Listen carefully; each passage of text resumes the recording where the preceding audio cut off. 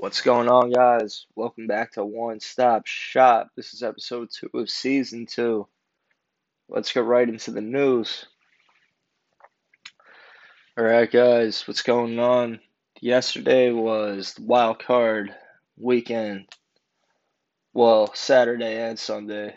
It was 2 great days of football. Obviously, let's get into the first slate of games that was on Saturday, when the Bills took down the Indianapolis Colts. Josh Allen proving to be that he is the real deal. And the Bills were able to edge the Colts' late surge and win 27-24.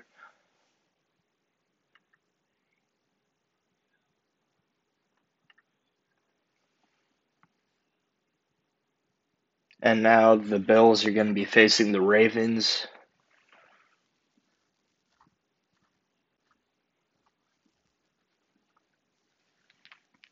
And that's going to be a great matchup. Two very good offenses. Yesterday, the Ravens were able to pull off their first win. Lamar Jackson was seeking this first win desperately to prove to his haters that he is the real deal, and he's able to stick around in the playoffs and not just get knocked out of the playoffs after the first round. So that's going to be a great matchup coming next week. And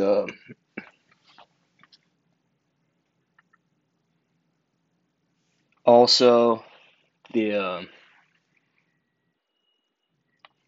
Tampa Bay Buccaneers took down Chase Young and the Washington football team. No huge surprise here, but Chase Young did not really perform to his standards that he's normally been known for, especially in this big game when he was running off of the field the week before saying, "Tom, we want Tom." He said that he was coming for Tom. He didn't really come for Tom. And the Washington football team proved that they didn't really belong there, and the Giants should have been there. But that's a story for another day. Um, Also, the Rams beat the Seahawks by 10. They won 30-20, and Russ was getting it going late, and it kind of took him some time. It took the game some time to really get going, and the Rams were up early. Obviously, they were up 20-10 at halftime, and then it was a pretty quiet game until the fourth quarter, and then the Seahawks scored, and they were in striking distance, but it was too late. But one key injury that happened late for the Rams was Cooper Kupp leaving the game, and it looks like he has an apparent knee injury or something like that. But hopefully he's okay because he's a key player on the Rams and the key part of their offense. When he's healthy, he's one of the better receivers in football. So hopefully he's not too injured.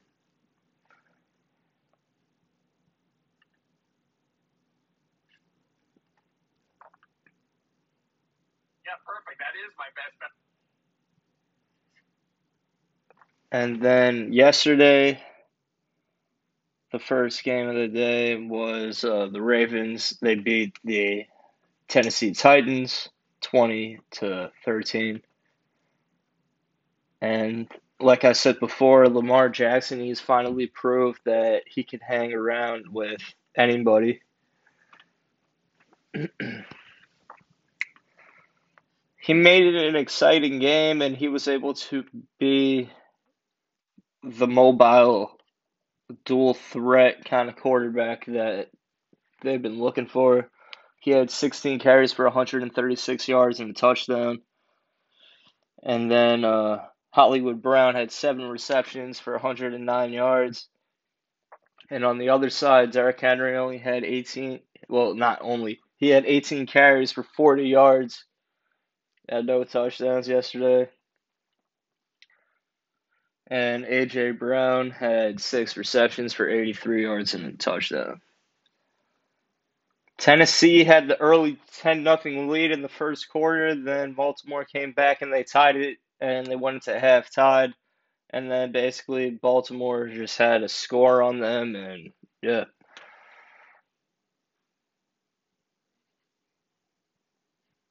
That sets up a really good matchup, though, with Buffalo. That's going to be a great matchup. Josh Allen against Lamar Jackson. Looking forward to that game. I'm also looking forward to seeing Aaron Rodgers next week. Obviously, the Packers had a bye.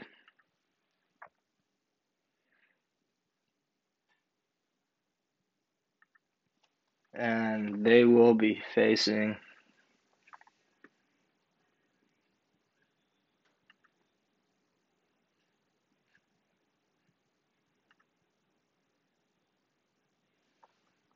the Rams. Sorry, I was looking that up. And then Cleveland beat the Steelers last night in a very exciting game. They came out of the gates 28-0, and then it was 35-7 at one point. And then the Steelers obviously came back and they made it exciting towards the end. But then Cleveland just kept on scoring, and the game ended 48-37 Cleveland. Baker had a very exciting game last night. He was playing like he was in college. Looked like old Baker.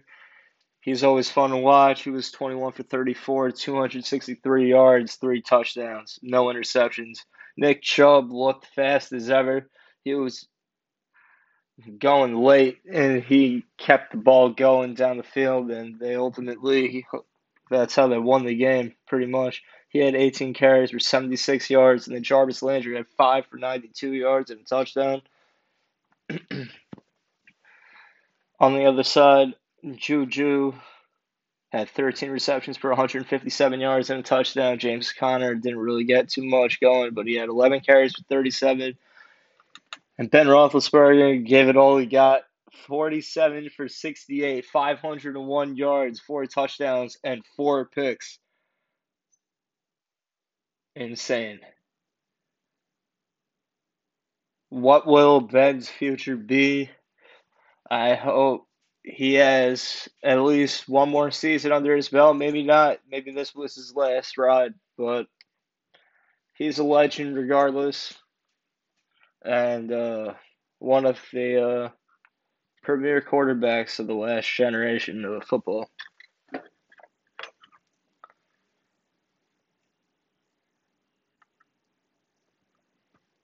So Cleveland will be at Kansas City. That's going to be a crazy matchup. And that's going to be the early game next Sunday at 3:05. And then Tampa Bay against New Orleans. And New Orleans had to play on Nickelodeon yesterday, which was one of the weirdest things. I didn't see it, but I saw it on like YouTube. And like they were basically like explaining football to kids like as like the broadcast was going on. Like that's all I saw. It was pretty funny. But they had like alternative reality like on the screen, like when they scored a touchdown, like there would be like crazy celebrations and stuff like that. And yeah, but Tampa Bay at New Orleans, Tom against Drew Brees. That's going to be a great matchup. And now we're into the playoffs, and couldn't be more excited. It's the best time of the year for a sports fan like myself and like everybody that's like me. And looking forward to next week's games.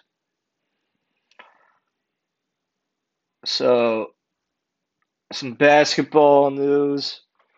Last night the Knicks lost again, and they lost to the Nuggets 114-89. I honestly didn't even know this game was on because I was watching football. So, yeah. Hope the Knicks can get back to their winning ways because we don't want to see them fucking losing.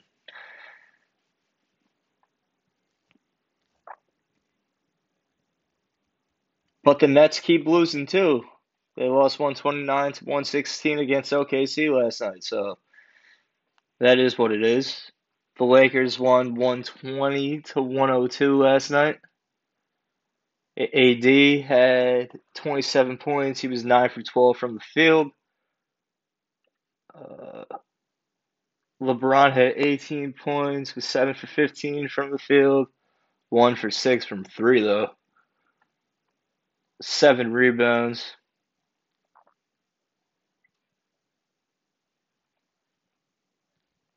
Montrezl Harrell had 16, was 7 for 11 from the field. Kyle Kuzma had 13, 5 for 12 from the field.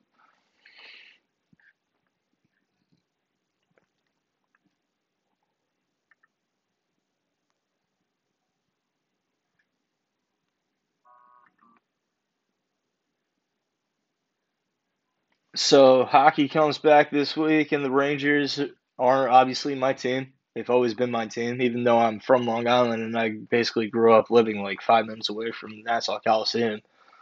And I always grew up with hockey, going to hockey games. Like obviously, like I said, like I live very close to where the Islanders played, like for the better part of my life. So I've always gone there and done some projects with the Islanders in the past and stuff like that. Would definitely be open for working for them in the future. And yeah, but I'm a Ranger fan. Don't get it twisted. And we have a big year this year, hopefully. And we're rebuilding, especially after Henrik Lundqvist, who is one of the greatest Rangers of all time, even though he was never lucky enough to win a Stanley Cup. Henrik just had open heart surgery and will be out of hockey now indefinitely for a while. And my thoughts are with him. He's like one of my favorite hockey players ever. And he is an overall, like, he was a great leader of New York sports for a better part of my whole childhood and my adult life too. So hope he can recover from what he's going through now. And hope he gets better soon. But the Rangers have added a lot of young talent. They will hopefully be able to create a little momentum this year. Obviously, Mika Zibanejad's still on the team. Ryan Strome still staying on the Rangers, but they add Alexis Lafreniere. He was the number one overall pick. He's 19 years old. This kid is said to be like the next coming of Wayne Gretzky. We also have a young player named Keandre Miller. He's 20 years old, 6'5". He's from Minnesota, and he's a rookie also. He has some buzz about him. And then obviously we have Artemi Panarin, who is one of the top scorers in the league and one of the top players in all of the NHL. And now our goalies will be Alexander Grigoriev and Igor Shesterkin, who both are very young, talented goalies and have been in the Ranger system for a while now. So they're both going to have to step in for the absence of Henrik Lundqvist from the franchise, and hopefully they're able to produce some success for our city and get our hockey team back into the win column for the foreseeable future. Looking forward to hockey getting started, and I'm also looking forward to the college football playoff tonight. the national championship game, Ohio State against Alabama. And this is going to be a very good game. Obviously, Ohio State has had some scrutiny over the fact that they did not play a full schedule, which is not really their fault, but because of like the COVID issues and the Big Ten not starting football play like for a couple weeks after like SEC schools and Big Ten, I mean, Big 12. So, Ohio State is obviously one of the top programs that there is in all of college football. So, I don't feel like they're going to be too outmatched by Alabama. Obviously, Alabama has Mac Jones, and Mac Jones has had only a tough schedule the entire season. He's been healthy, and Devontae is obviously the Heisman Award winner.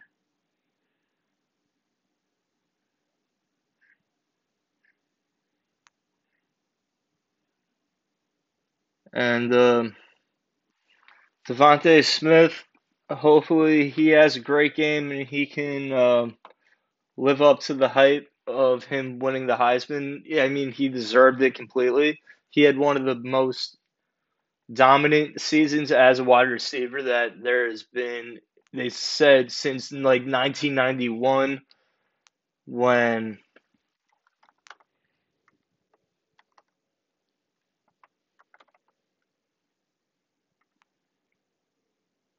Desmond Howard from Michigan. That's who I thought. I just wanted to make sure. I had to look that up. In 1991, Desmond Howard had 62 catches for 985 yards and 19 touchdowns. And then Devontae Smith,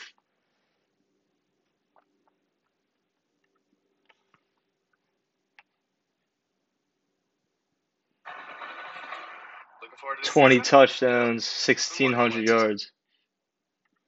So it just proves that this kid is a very dominant wide receiver, and he's proving to be able to be comparable with a couple of all-time greats that there have been in the game. And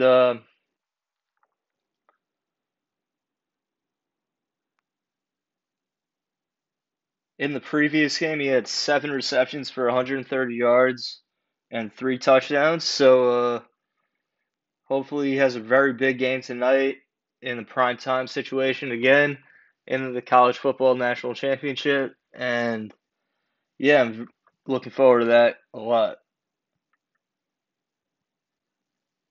So I got Alabama tonight. I definitely got Alabama.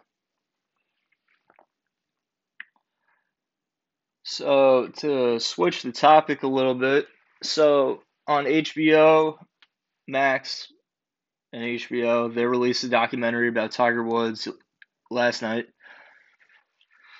It's called Tiger. It's a two-part documentary kind of about like obviously Tiger Woods being a great athlete, one of the best golfers of all time, and one of the biggest cultural icons that there have been alongside like Michael Jordan or Muhammad Ali. That kind of pressure was kind of seen through a bird's eye view in this documentary, and it kind of shows that Tiger is kind of a very private person, and he always try to be like that so he can be the greatest person that he can be, and he block out pretty much hate as he could from the public, media, and like other outside interruptions. But in the first part, it kind of proved that him and his dad had a very important bond in his early years. Obviously, that got him to win 3 amateur um, PGA championships before he would win his first major at the Masters, which was his first major as a pro. and he won that. And then that basically proved that he would be a dominant force within the sport of golf for his whole career, pretty much. Tiger has been proven to be one of the greatest of all time in the sport of golf. And this documentary kind of showed his upbringing. His dad was a Green Beret, so he was obviously very strict, and he used like some like hypnotizing tactics on Tiger that basically would make him like locked in. So like it was like he was in a trance, they said. So that kind of makes sense if you think about it, if there was something going on with him that made him that much better than other competitors that he was going up against at such an early age. And this is a two-part documentary. The next part comes out next Sunday. And it's going to get into the dark side of his fame, obviously his scandal, and some other aspects of his private life that weren't really seen.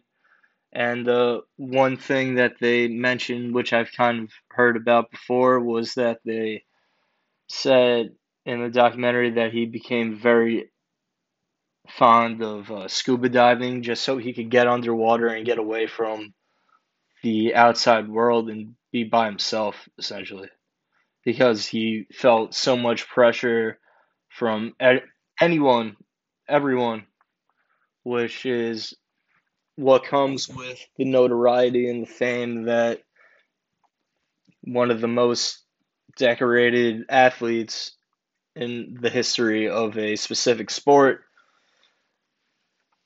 can have on that person that's being examined by the media every single day of their career. And it had a toll on him. And he obviously had his own demons that he had to go through. And he's obviously made a huge comeback in the last couple of years, winning the Masters 2 years ago, and battling injuries and loss, and the media thinking that he's somebody that he's not, just because they don't know exactly what goes on behind closed doors when someone is that famous. And Tiger is one of my dad's favorite athletes of all time. I grew up seeing Tiger on my screen all the time, like, and he's one of my favorite athletes also because he's been able to get back up from adversity in many different situations, whether it's that he had many injuries or that like he's been looked at as someone that he wasn't supposed to be representing giant corporations like Rolex and Gatorade and Nike and his golf sponsors and stuff like that. But like, yeah, he got all that taken away because he made some mistakes, just because of the media thinking that he wasn't suited to represent them anymore because of some stuff that he had to go through. And obviously, it's a whole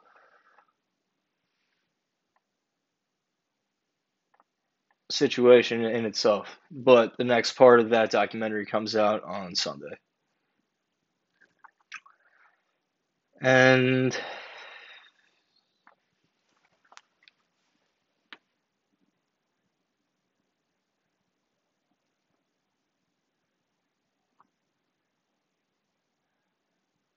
that's pretty much it, guys. Hope everybody has a good start to their week. And I'll see you guys soon. Peace out, guys. This has been an episode of One Stop Shop.